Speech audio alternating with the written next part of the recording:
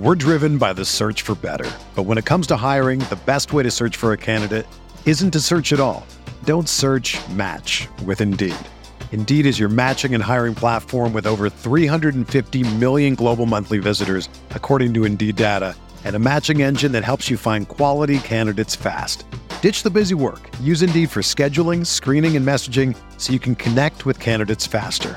Leveraging over 140 million qualifications and preferences every day, Indeed's matching engine is constantly learning from your preferences, so the more you use Indeed, the better it gets.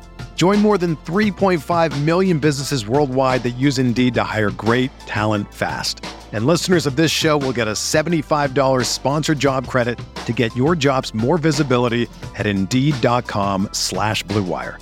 Just go to Indeed.com/Blue Wire right now and support our show by saying that you heard about Indeed on this podcast. That's Indeed.com/Blue Wire. Terms and conditions apply. Need to hire? You need Indeed.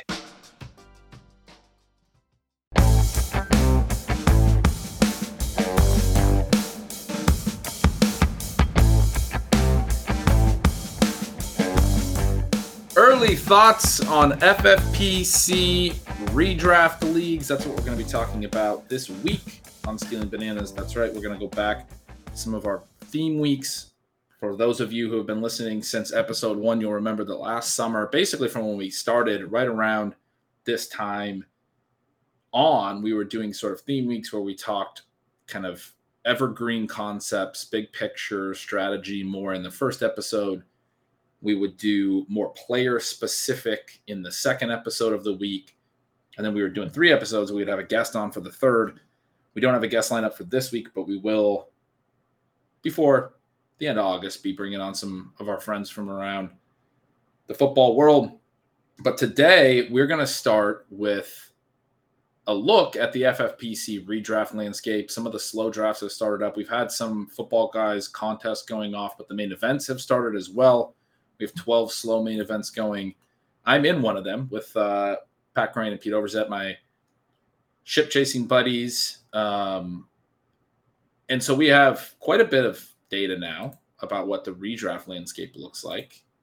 Sean, I think you mentioned there's about 74 football guys contests that have gone off in the last couple of weeks. So we're going to be looking at that ADP and the main event, a little bit of the differences if we're seeing any, and talking some strategy. It's a fun time of year as we come out of, mostly all best ball, and we have to try to think through now, what are some of the differences in redraft? What are some things that might create opportunity in this different format? And it is really exciting to know those drafts are starting to go off. You and I will do a number of drafts, perhaps both slow and live, definitely live a little bit later on in the off season. We've been fortunate enough to have our teams do fairly well together the last couple of years. And this year, obviously, we're trying to take down that new $1 million grand prize in the FFPC main event. And then once you're into main event season, I mean, fantasy football is almost upon us. So, did it ever really stop? Well, I was going to say, I've loved the best ball season, and best ball. One of the things that listeners know, if they've been listening to Michael Dubner, you have this sort of unequal approach where you want to have a lot of drafts early, you want to have a lot of drafts late. Obviously, we're going to be doing a lot of best ball content for August to help you win the big tournaments there. We're still looking at Dynasty, have plenty of those things going on. Just had a chance to finish a draft with Patrick Crane. It was a lot of fun. Have a draft going with Matt Jones that was incredibly different and yet very fun. So yeah, like you say, Ben, we're not giving up on those formats at all. We're not moving away from them, but we are also moving into now it feels like fantasy. You're going to have to set these lineups during the year. So you're thinking about, what are the tactics within the draft that make sense for that? And in some ways that brings a little bit of the zero RB back even more for us, because we know that while zero running back has been shown to be very effective in best ball, there are some unique elements of pure redraft to where it can become even more powerful. So many little things to go over here, but one of the things that we definitely see right from the beginning is that ADP is going to anchor in some ways to all of these best ball tournaments that have been going off, and perhaps in ways that give you a tiny little bit of advantage as drafters fail to make the adjustments. At the same time, there are adjustments that are being made. One of the things that we've talked about is wanting to get a lot of Saquon Barkley early because he's going to be more expensive late. Best ball formats where you could get him in early to mid round 3, that is sort of long gone. If you were hoping to have any of that in a redraft, he's going at the 204 as the running back 8. We also know that as we move through these redraft leagues, that you're going to have a difference in the way the quarterbacks are being played, but you also have differences in formats. So one of the things that anybody who's been listening to and reading Connor O'Driscoll recently, I just want to give a plug to him. He's been doing such great work over at RotoViz. You know that one of the interesting elements is the underdog and FFPC ADP doesn't exactly match the scoring systems. So there are some exploitable opportunities there. But the first thing that really jumps out to me, Ben, as we look at these early FFPC results, is that when you have 2 running backs, when you have 2 wide receivers, when you have 2 flex spots, and Blair Andrews has the Win the Flex tool up and firing for you over there at RotoViz, it's built with best ball in mind, but it has some huge and easy takeaways that you can then apply to redraft. There are a lot of running backs going early when you consider that this is essentially a 2 running back, 4 wide receiver format.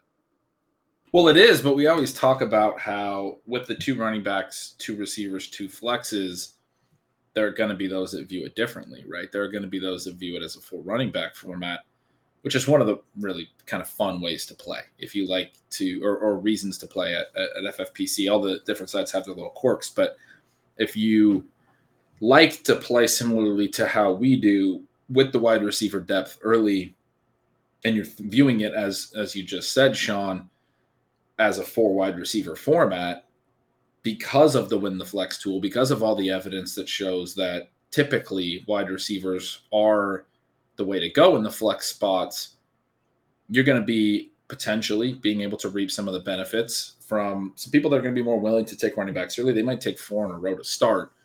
And certainly you understand the allure of that. If you hit on all 4 of those running backs, then you're probably going to still win the flex. The problem is anytime you take 4 running backs early, you're baking in compounding risk. We've talked about this a ton, and it becomes, a little bit tough to see a scenario where you actually have all 4 of those running backs for the entirety of the season. And then on top of that, you're going to be fairly thin at the other positions as you can start working through. You might still be able to hit an elite quarterback or something, but at a certain point, you're going to have to take your receivers, and it is tough. That can succeed, but it is a tough path to tread down. But yeah, I mean, we look at this like right away, looking at the ADP from both the football guys and the main events. We have 18 running backs going in the first 3 rounds. A lot in round 3 that we may see a little bit later. Ezekiel Elliott is in late round 3 right now. James Conner's in late round 3. In some of the best ball leagues, Elliott's been rising, but had seen him in the 6th round at times this offseason. I don't really understand why he's now a late round 3 pick. He feels like the type of guy, though, that does start to creep up in these drafts. It can be a little bit more running back heavy at times. With that, because there are 18 running backs in the first 3 rounds in a tight end premium format where there's 4 tight ends going in the first 3 rounds, suddenly you only have 14 receivers going in the first 3 rounds. You have a lot better wide receiver options into the 4th. It looks a lot more like, we've talked this offseason how the 4th round hasn't been as wide receiver friendly in some of these best ball drafts as the 4th round has been perhaps in past seasons. And there is this opportunity to get some pretty interesting names in the 4th round of these FFPC redrafts into even the 5th round, into the 6th round. It really shakes things up to get those running backs up in the first 3 rounds where we like them. That's where we like those running backs to be. It is. And it's interesting to see the contrast. You mentioned the 18 running backs, only 14 wide receivers in the first 3 rounds here. One dynamic that I discussed in relationship to the MFL 10 of Death, a really cool best ball league run by Pat Thorman with a lot of the best and biggest names in the fantasy industry in there, is that this year specifically, even much more than even last year, there was this jump in the running back dead zone was very, very, very well respected, to the point where almost the only running backs kind of going in that range. I actually took a couple, which gives you a sense of how much of the shift happened. And then JJ took a couple, but didn't draft like his fourth running back until round 15. He took 3 in the first 5 and had that hyper fragile build. What are your thoughts here as we look at that element of hyper fragile versus, say, an anchor running back versus a 0 running back start, given what we're seeing as some of these trends? Now, that trend after the 3rd round does flip 4, 5, 6, and 7. Very, very wide receiver heavy. Maybe still not quite as much as we might expect, because a lot of the running backs in that range are just such pure dead zone guys. But by the end of 7, we're back to where we have 28 running backs off the board, 35 wide receivers are gone.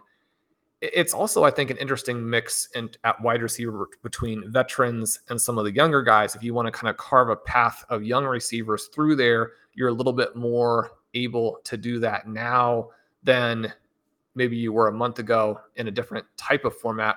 Also, just to throw in quickly here, Ben, we know that the QB changes a lot, because in best ball, we talk all the time about getting the 2 QBs in the window. You're really targeting a couple guys between round 6 and round 10. If you want to go with an elite QB, sometimes you reach, if there's a flat area before that and you feel like you got a good value on someone that you're not going to have a lot of, but you want to have a little bit of exposure. In redraft, you're going to be picking a guy, and there is still some value. And you and I have kind of debated this a little bit of, if you get that great value on the second QB, do you want to go ahead and take that? Because then you can essentially, or in a way, kind of stream 2 strong QBs against the best matchups. Obviously, you've got some protection for health. You have the high upside of playing who's ever the hottest or whoever has the best matchup in week 16, week 17. But big picture, we know these quarterbacks are going to fall a long, long way, because if you splurge for a QB early, that guy is going to be your starter. And then if you wait, obviously you're doing a little bit more of a mix and match, but you've waited. So the QBs are going to really drop, and that's going to give a little different look too. We're talking about round 6 through 10. Yeah. So there's a lot there. I mean, the quarterbacks are definitely going later. We see, Lamar Jackson and Kyler Murray in the 7th round here. Kyler at the very end of the 7th. Hurts and Burrow into the 8th. You see guys like Brady and Lance and Dak Prescott in the 10th. Russ being the guy going in between there in the 9th.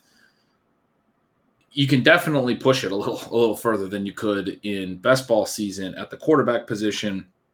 And understanding that is important, because obviously as the quarterbacks fall, that means the wide receivers and the running backs are going to sort of dry up. Those tiers are going to dry up a little bit quicker.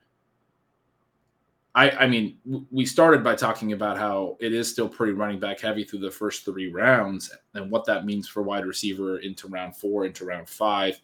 But by round 6 or round 7, you can hit a window where it gets pretty thin at receiver. And this actually happened in my first main event with Pat and Pete, right after Elijah Moore and Amon-Ra St. Brown went off the board in the 6th round.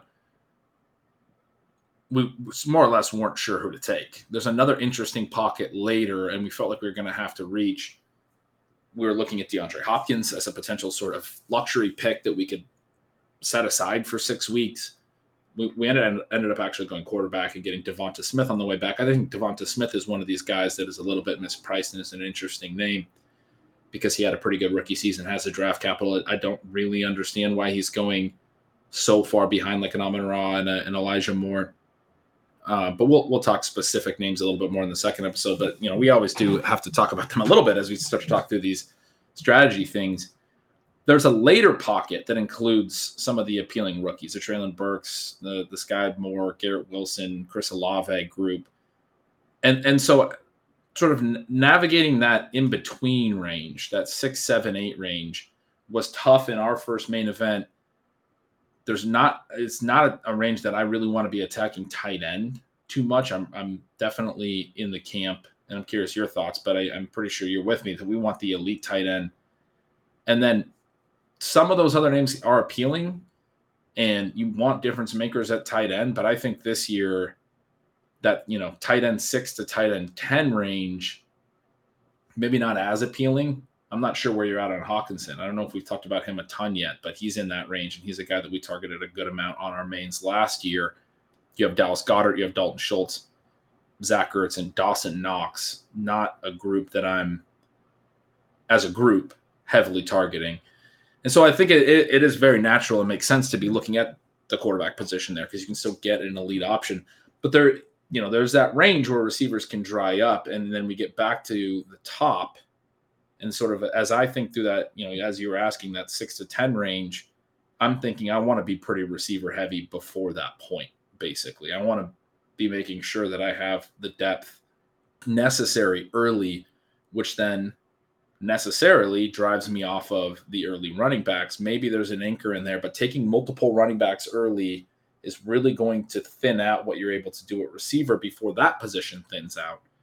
Again, there is an interesting pocket later in rounds 9, rounds 10, round 11. You can get some of those. I mentioned the rookies, but there's the Rondell Moores in that range. There's some veterans that are interesting. Kenny Golladay is going, in a range where if that offense passes a lot more, this guy's not 35, he's 28. He had a really poor season last year, but you could see some bounce back potential. Tyler Boyd, Jarvis Landry, guys that we're always, sort of more willing to take than the field. So there are ways that you can play receivers still into that 9, 10, 11, 12 range. But as you sort of work from the back to the front a little bit, think about where your receiver depth is going to come. And this is a format where you can start 4, as we talked about right away. I think even more than ever, I want to be making sure to get 4 or 5 or 6 in those first 5 or 6 rounds. And we talk a lot about one of the objectives of Zero RB is to get 6 of the top 15 overall receivers. You're going to have to be fairly wide receiver heavy to do that. One of the other things that's kind of fun about getting back to pure redraft is that you can push zero running back a little bit further.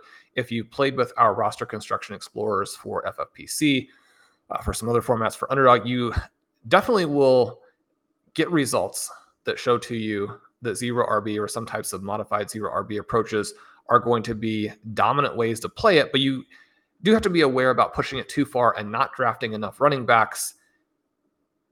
In pure redraft, you can go a little bit further with that because you can churn the back end of it. And that kind of brings us to another point about the times of the year that you're drafting, because I think that you do want to be aware of the kind of strengths and weaknesses of different times and how that will influence structure at least a little bit. Right now, you're going to get some prices, I think, especially on young players, but also on injured players, also on players who haven't signed, where there's room for those guys to really scream up the draft board, although especially on injured guys, or someone like Julio Jones never signs. Obviously, he will at some point fall off entirely. But you are wanting to get these extreme values. At the same time, we have a little bit less of a sense of how to use your picks in that 16 to 20 range on running backs. We just haven't had those running back depth charts shake out. And so while we definitely recommend going after players who are both probably talented based on sort of what they did in college, what their athletic background is, what they've done in small windows at the NFL level. And then if they're generating some buzz, like an Eno Benjamin, for example, who has risen, he looked like maybe he would be completely and totally done after the Williams signing, but then has fought his way back into that group with good practices in offseason activities. We want to be targeting those players, and yet we know we're probably going to be better at grabbing them in late August. This can work both ways. Number one, you just want to be aware that you're probably going to have even more misses on your late round running backs than you would right before the season. But also there are going to be guys who go completely undrafted that now you can actually kind of think in terms of feathering into your roster as well. You have that 700, 800 bid in week 1. And again, that's going to depend on sort of what your risk profile is for those early bids, how you like to use that. Do you like to spend your free agent budget right away to get that big impact player? Those types of things, Ben, as you mentioned, kind of looking from the back to the front is very important at this time of the year, and filling out your approach that way. I like what you said about getting the wide receivers early. It is interesting that we have kind of these pockets in 8, 9, and 10, 11. Jarvis Landry goes off as wide receiver 58. I think he's probably the end of draftable wide receivers for that impact. Right ahead of him, Jahan Dotson, who had some red flags as a prospect, is going into a bad situation in terms of quarterback play, probably is the number 2 to Terry McLaurin. But what if he's not? Right? I mean, what if we're wrong about this offense? I mean, he could be someone who is interesting. And again, you look at his draft slot, he and Garrett Wilson are 2 guys you can get well below what the NFL has told us that they think about him. So we have some pockets really through round 12 there that are interesting. And that gives us some flexibility early on. Do we have a dead zone here? We have Nick Chubb at running back 13 to start off round 3. We have Tony Pollard going at the beginning of round 7. We have Nick Chubb as running back 13 at the beginning of round 3. We have Kareem Hunt as running back 31 at the end of round 7. Do you like this group at all? Is it pure wide receiver there? If we have some targets in the dead zone, then we could do a little bit different types of things early. But this, at first glance, looks like an area to stay away from. Yeah, it's a tricky one from a dead zone perspective. I've had to think through some of this in my only main event that I've mentioned. In that 6th, 7th round, where we were a little unsure about the wide receivers, we're staring at a falling Antonio Gibson and a falling Elijah Mitchell. And I think both of those picks, when you haven't made a running back pick yet, at least a half a round behind ADP, could have made sense to some.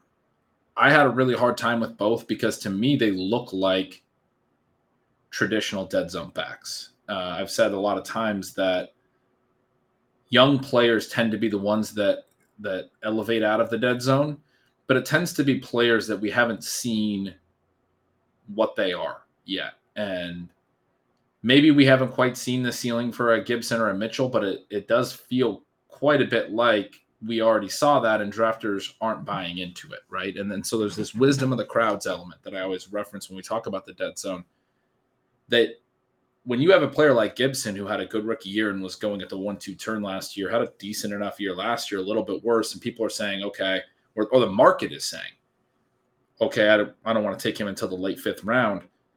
That is a pretty good indicator. As much as I like his profile and was in on Antonio Gibson a little bit last year, that's a player who typically, to draft him, it's a pretty big I know better to the long-term trends. It's a pretty big decision that, look, these types of guys almost never have legit upside. Maybe they can be small wins, but this is not typically where an elite running back comes from.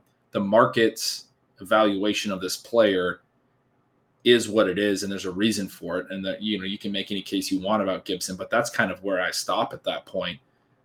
Obviously for Gibson, it's J.D. McKissick is back. They drafted Brian Robinson. It's Carson Wentz is their quarterback, and this offense might not score a lot of points. Elijah Mitchell, somewhat similarly, had a very, very strong year last year. His situation actually arguably got better. They did bring in another running back with Tyrion Davis-Price, but they might be even more run-heavy with Trey Lance expected to start. Raheem Mostert is not back. And yet, again, drafters are seeing something in this situation, the lack of receiving, the probable lack of red zone touches. I think that's a real issue for him, where Lance could be used as a runner a decent amount in close. And then probably somebody like Tyrion Davis-Price or Jeff Wilson is their main goal line back. The Niners have used different backs there before. And again, these are things that the market is aware of. This is what ADP is telling us, that even if Elijah Mitchell goes out and has another really strong rushing season, runs for 1,200 yards, the TDs probably aren't going to be there. The receiving's probably not going to be there. He doesn't really have first-round type upside. And so those are the types of guys that on first glance appeal to me. I like both of them as talents. I have both of them on various dynasty leagues. I want to hope that they can be very good NFL players. They're still young. But we've sort of already seen what the good outcome for this year would look like in their past production, and yet people still aren't drafting. They're pushing them into the dead zone. And that, to me, is what I see in the long-term trends of the dead zone in terms of that's the type of player to stay away from. Even more obvious answers to that question are Josh Jacobs, are Miles Sanders, David Montgomery. I look at guys like A.J. Dillon, J.K. Dobbins, differently because we maybe have not seen what the real ceiling is. AJ Dillon is actually kind of getting pushed up into the dead zone, I think, from where he was going last year, and maybe what's reasonable because he has a teammate that's even higher. Maybe that's foretelling, some unknowable upside. Maybe Aaron Jones having an injury or a different role, a receiving role, it could lead to AJ Dillon having just a monster rushing role. I mean, we know these sort of like backstories on what these players might be, but certainly Dillon's one that I look at and say, okay, the scenario could be different from what we've seen. He's not a target for me at this price. He's not a guy I've taken a lot of, but I don't see him in the same bucket as Gibson or Mitchell as sort of these traditional dead zone backs, the ones that scare me the most. J.K. Dobbins, I know you were really in on him. He's just an obvious one. He didn't play a ton as a rookie, played more down the stretch. We never saw him play as the full lead back, and then he got hurt in year 2. And so if he's healthy and he's a full lead back this year, it's sort of like the first opportunity we would get to see, a potentially unleashed Dobbins and what he could really be. It's sort of similar to Javonte Williams going into year 2, but Javonte Williams is going in the second round. It's sort of similar to ETN going into year 2, who missed all of last year, but ETN's going in the third. So drafters aren't buying into Dobbins either, and maybe there is some concern there. Maybe there is some wisdom of the crowds that we should consider, but I'm at least open to a guy like Dobbins because I don't think we've seen what the real ceiling could be. And contrast him to Cam Akers, who's going right before him. Akers, we sort of saw flashes of that. I guess I'm more concerned about Akers. Maybe I'm putting a little bias in there, but that's how I kind of play through the specific names, I guess, in this dead zone. It's an interesting group this year, but there are a few that I look at and say this. I would almost be more comfortable drafting these guys if drafters were taking them in the third round. That's an interesting way to look at it. And one of the things that jumps out for me, following on very much the logic that you just discussed there, is that they're in this round 3 to round 7 range. There are 9 guys who, to me, would be pure veterans. We also have 4 backs who I think we really don't know what they are. You mentioned ETN, Breece Hall, Dobbins, and Ken Walker. You probably throw Akers in there as well for sort of a 5th back. Those players, all very interesting. And I think that if you want to take a smart structural approach, or you want to use the insights that we've accumulated through, the course of the last decade and put those all together, but then flip them on their head a little bit. And you want to do something that's both smart but unique, something that a lot of the other drafters who, maybe listen to Stealing Bananas at OT and Ship Chasing, and people who read RotoViz, people who read Stealing Signals, and you're thinking, I mean, these are the drafters that I'm competing with. These are the drafters that are in many cases now setting ADP. I think that you can target those backs and target a couple of those backs, at least on some of your teams, and build out sort of a reverse lineup from what we always talk about by hitting those players before they rise too much. Now, ETN has already gotten into this situation where previously he was a fantastic option, now much more borderline.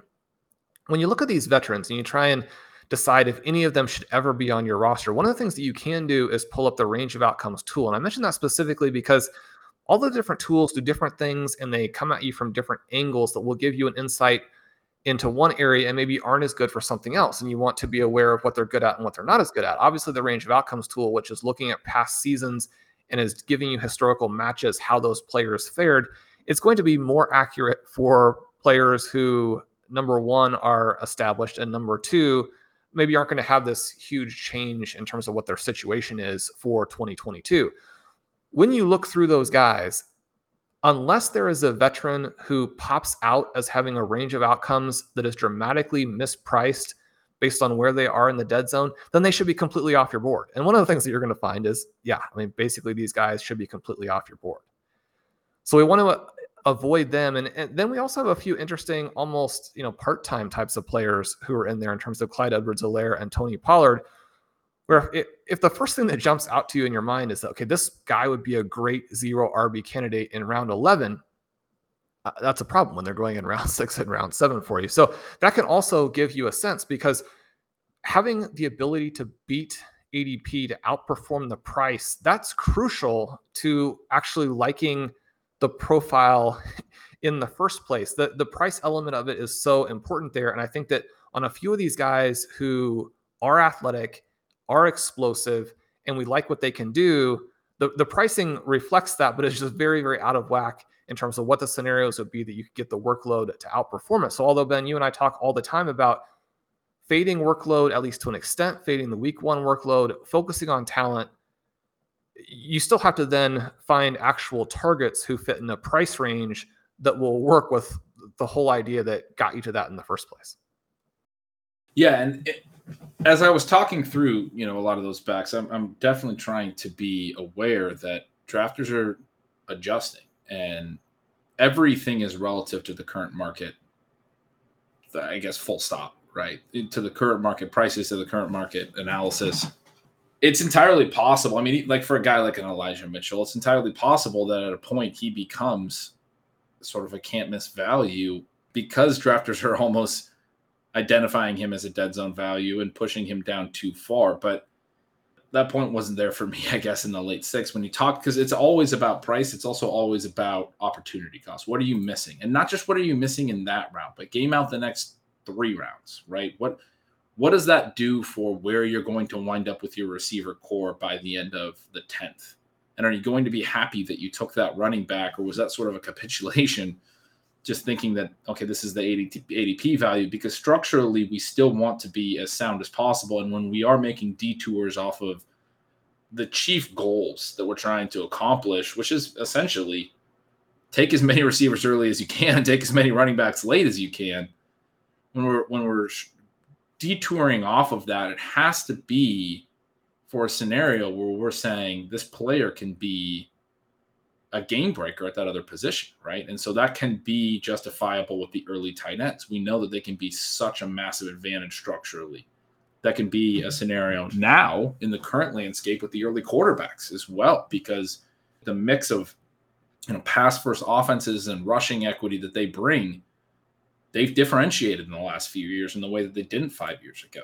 And so that's changed things a little bit, especially when you again start thinking about opportunity costs at the various picks and what you might be foregoing at wide receiver in that round versus what you might be able to get at wide receiver in the round where you might otherwise take your quarterback, whatever that may be. That doesn't mean you can't still go very late quarterback, or you can't still basically take any structure.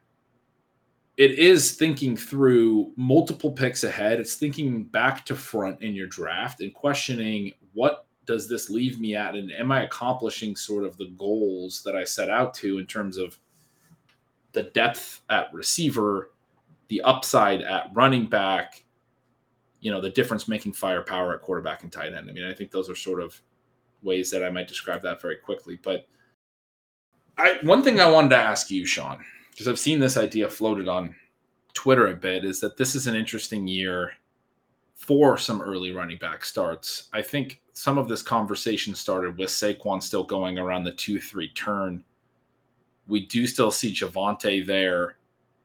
We've talked a little bit about Nick Chubb when he falls being interesting. I'm not sure I love him at the 2-3 turn, but ETN is sitting there. If you do get a Taylor or McCaffrey very early, say you could start McCaffrey, Javonte, ETN. I mean, those are players I like. The tricky thing is I look at ADP, I think I could get 2 pretty good receivers at the 4-5 turn. The 6-7 turn would really concern me. I mean, that's the pocket that I've been talking about with the other main event. But maybe the 8-9 turn still holds some upside. I've named some of the rookies you could take swings on. Brandon Ayuk's another name sitting there that I haven't mentioned yet. But then you're also dealing with, okay, I didn't get an elite tight end on this build, right? And maybe you're hitting a QB in that 6-7 window, but I don't have the receiver depth that I want. I mean, I think you can still build a pretty good receiver group. Have you considered? I mean, obviously you've considered, but what is your interest or willingness to consider some running back heavy drafts this year? I guess particularly as it relates to the wide receiver pocket of the upside rookies that we're getting right now in the 9th and the 10th round.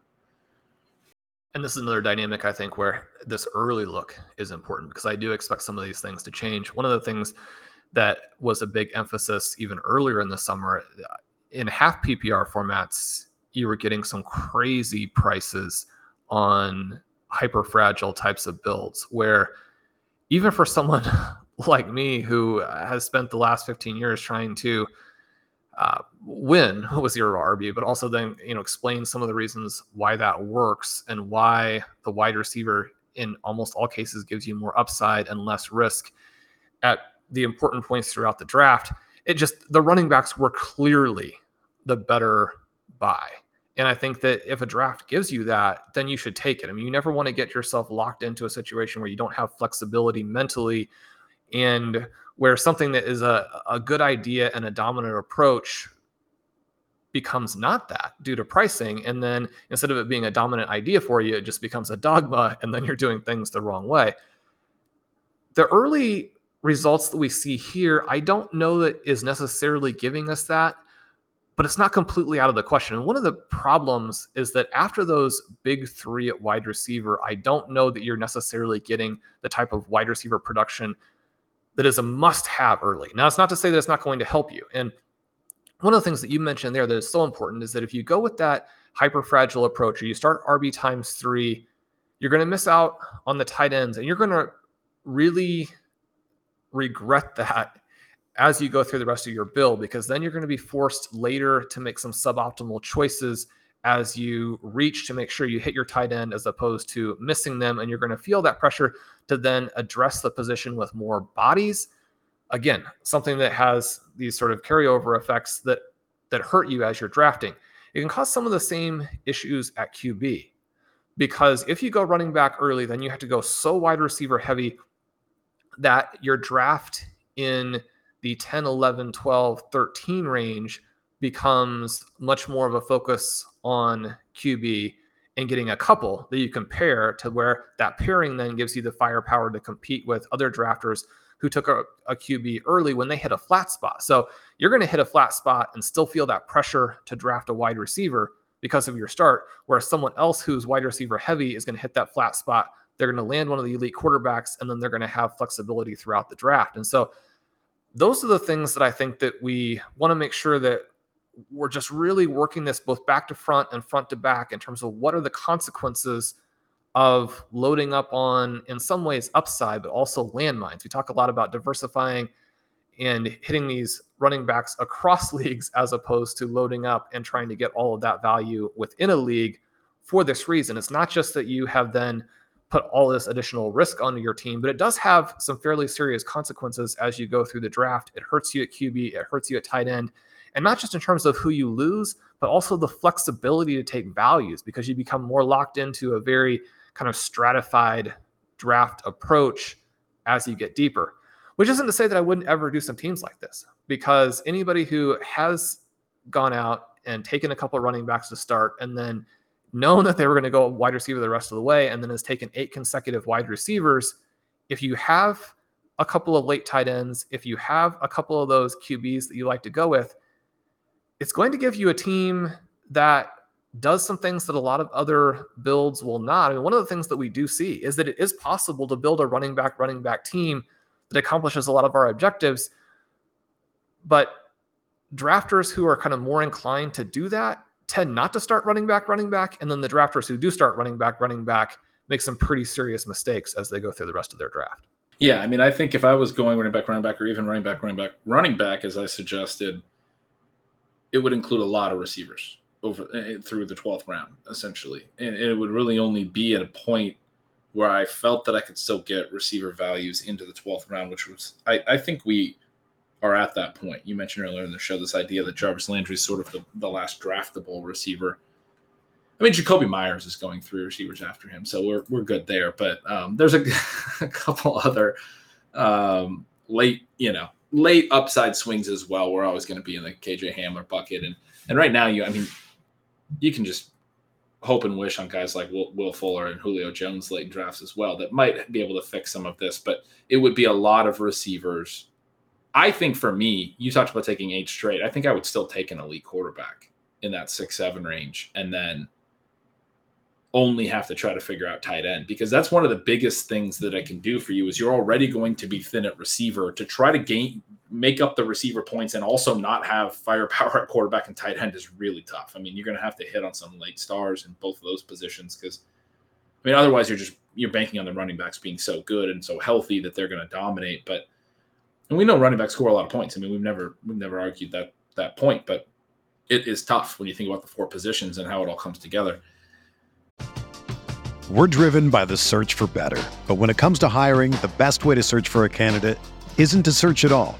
Don't search, match with Indeed. Indeed is your matching and hiring platform with over 350 million global monthly visitors, according to Indeed data, and a matching engine that helps you find quality candidates fast. Ditch the busy work. Use Indeed for scheduling, screening, and messaging so you can connect with candidates faster. Leveraging over 140 million qualifications and preferences every day, Indeed's matching engine is constantly learning from your preferences, so the more you use Indeed, the better it gets. Join more than 3.5 million businesses worldwide that use Indeed to hire great talent fast. And listeners of this show will get a $75 sponsored job credit to get your jobs more visibility at Indeed.com/Blue Wire. Just go to Indeed.com/Blue Wire right now and support our show by saying that you heard about Indeed on this podcast. That's Indeed.com/Blue Wire. Terms and conditions apply. Need to hire? You need Indeed. When you need mealtime inspiration, it's worth shopping Kroger, where you'll find over 30,000 mouth-watering choices that excite your inner foodie. And no matter what tasty choice you make, you'll enjoy our everyday low prices, plus extra ways to save, like digital coupons worth over $600 each week. You can also save up to $1 off per gallon at the pump with fuel points. More savings and more inspiring flavors make shopping Kroger worth it every time. Kroger, fresh for everyone. Fuel restrictions apply.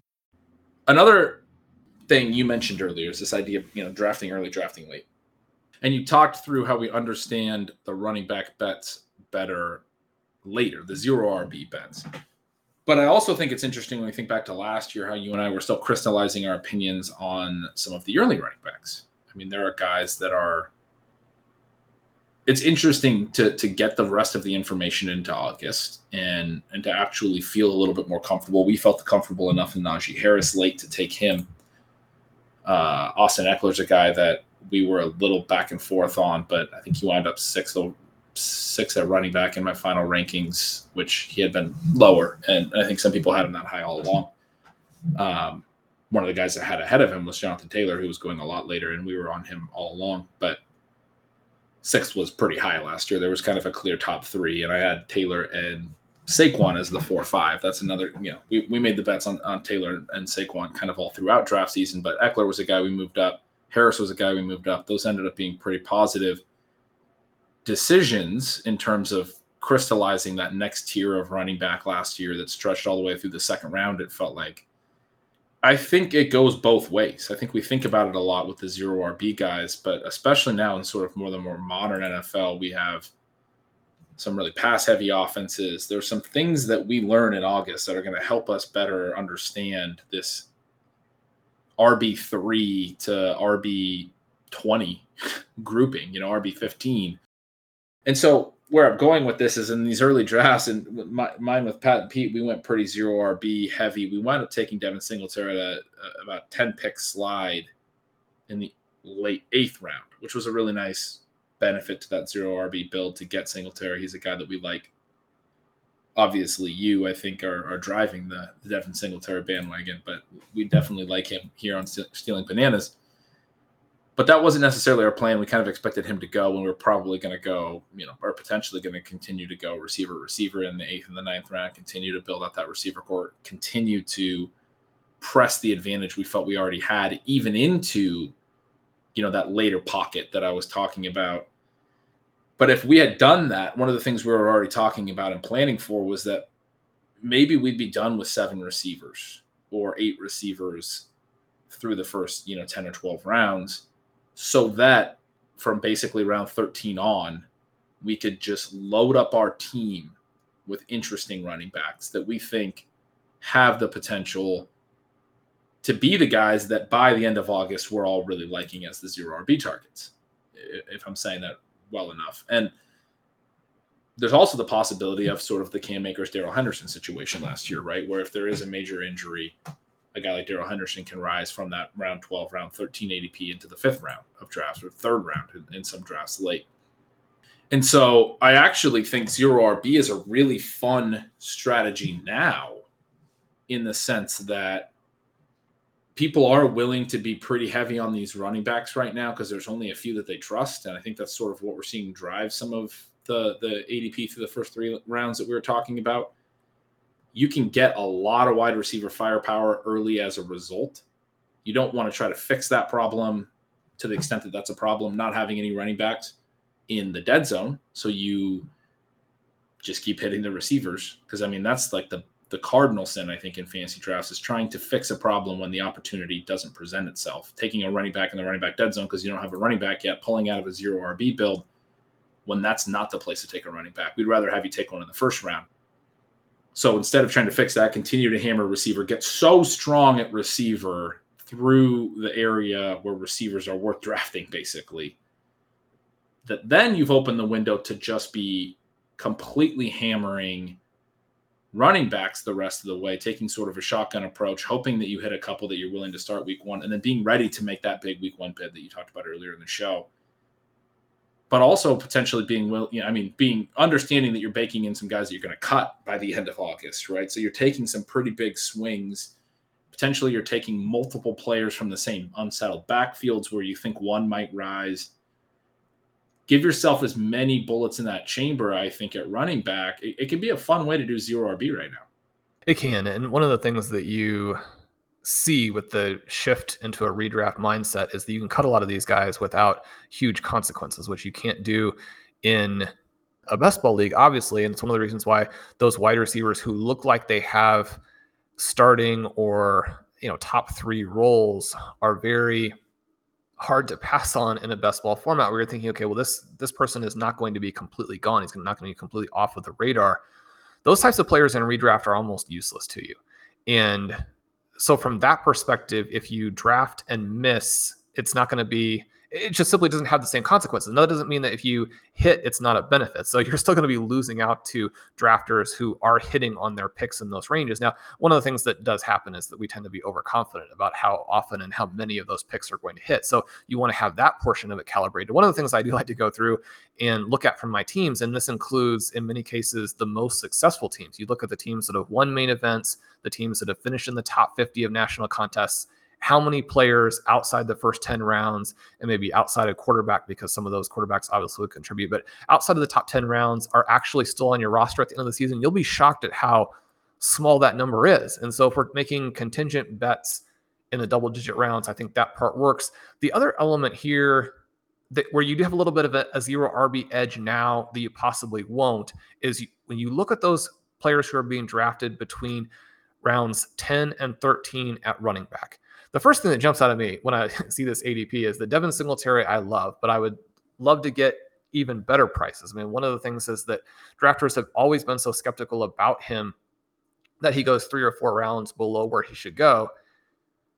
It's nice that he's kind of a borderline dead zone back as opposed to a clear dead zone back, but I would like to see him even later. You look at Rashad Penny there in round 8.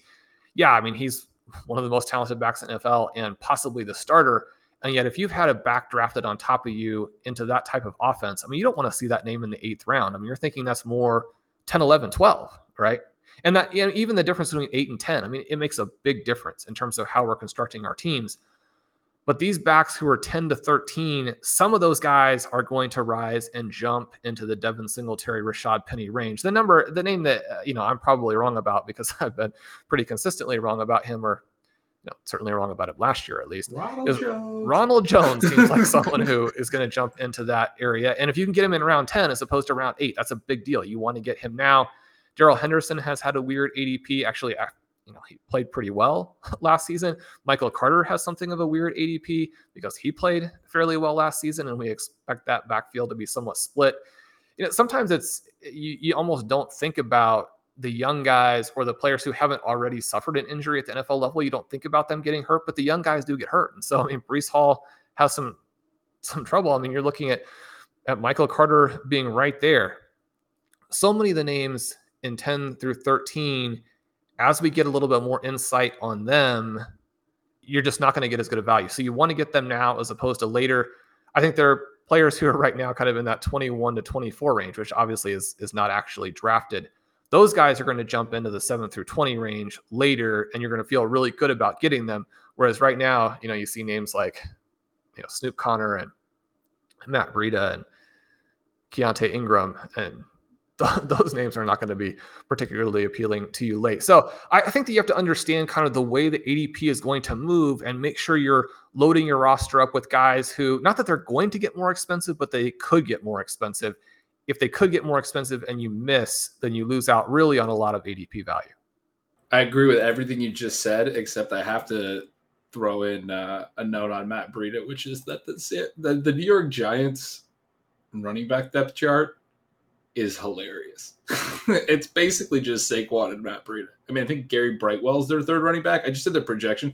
I can't figure out who else is going to play behind Saquon. So I actually think Breida is kind of an interesting pure handcuff behind Saquon at this point, as cheap as he is.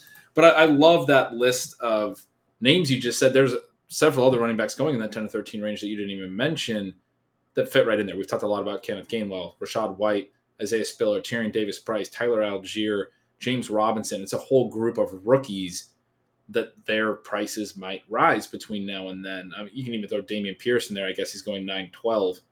Not a guy that we love, but there's a lot of scenarios where I would say there's a very likely scenario where at least one or two of those running backs is going quite a bit higher, or at least into that 8th round range, like you said. Well, Pierce, even though we're not exactly on him, could jump 4 rounds. It would be very easy to see that. Yeah. So there's a lot of guys in that range. You get further on, there are a lot of pass catching backs that are worth targeting, I think. I mean, you have, the Nyheim Hines tier, and Kenny Gainwell probably fits into that group. You have J.D. McKissic coming up. I still am holding out a candle for James White, or if it's Ty Montgomery, who they signed to, I've mentioned before, and I can't get anyone to comment on this, so I'm definitely just on a limb, but they gave him a 2-year, $3.6 million deal with $300,000 guaranteed. Guy's never made more than $1.12 million in a year. He's 30. He didn't do much last year. They gave him way more money than anyone should have gave him to make sure he'd come in. Guaranteed him $300,000. I think he's their James White insurance if James White's not the guy who he's going in the 18th. I think you can take both James White and Ty Montgomery, because Ty Montgomery's probably never been drafted. One of those guys is going to be the pass catcher for the Patriots. Ben is setting up to use like 700 of his 1,000 fab on Ty Montgomery. No, I'm just going to draft him in the 20th round now. And then when he's Cordero Patterson from last year, I'll be the one laughing, Sean. I'm setting up to use all my money on Pierre Strong. We'll see how that goes. Different roles. They can be the two main backs for the Patriots. Pierre Strong, Ty Montgomery, Patriots backfield 2022. Put it on a t-shirt. That means that in 2024, he's going to give you a lot of fantasy points. Yeah. All right, Ben, so that'll do it for this episode of Stealing Bananas. We're going to come back to you later in the week and do the second half. And one of the things, Ben, that we will talk about, sort of navigating these early rounds, looking at some specific names and how there is such a kind of crazy dynamic early on where your draft slot is going to determine a lot of what you do structurally and tactically, not only in the early rounds, but then as we discussed today, that's going to define so much of what you do late. So we'll put together some teams. We'll try and navigate these tricky flat areas, come back for the second half of this show. I'm Sean Siegel. With me is Ben Gretch, whom you can follow at Yards Per Gretch. Make sure you sign up for Stealing Signals. You don't want to miss the next edition. He had a fantastic one out this week about AJ Brown. That part won't surprise you, but also targets per route run and how to evaluate fantasy players. That's the kind of thing that you don't want to miss. Sign up for Stealing Signals. Join us over at RotoViz as well. You can get a 10% discount by using the coupon code RVRadio2022 at checkout. Subscribe to the feed. Leave us a rating and review. Love to hear from you guys. Talk to you soon.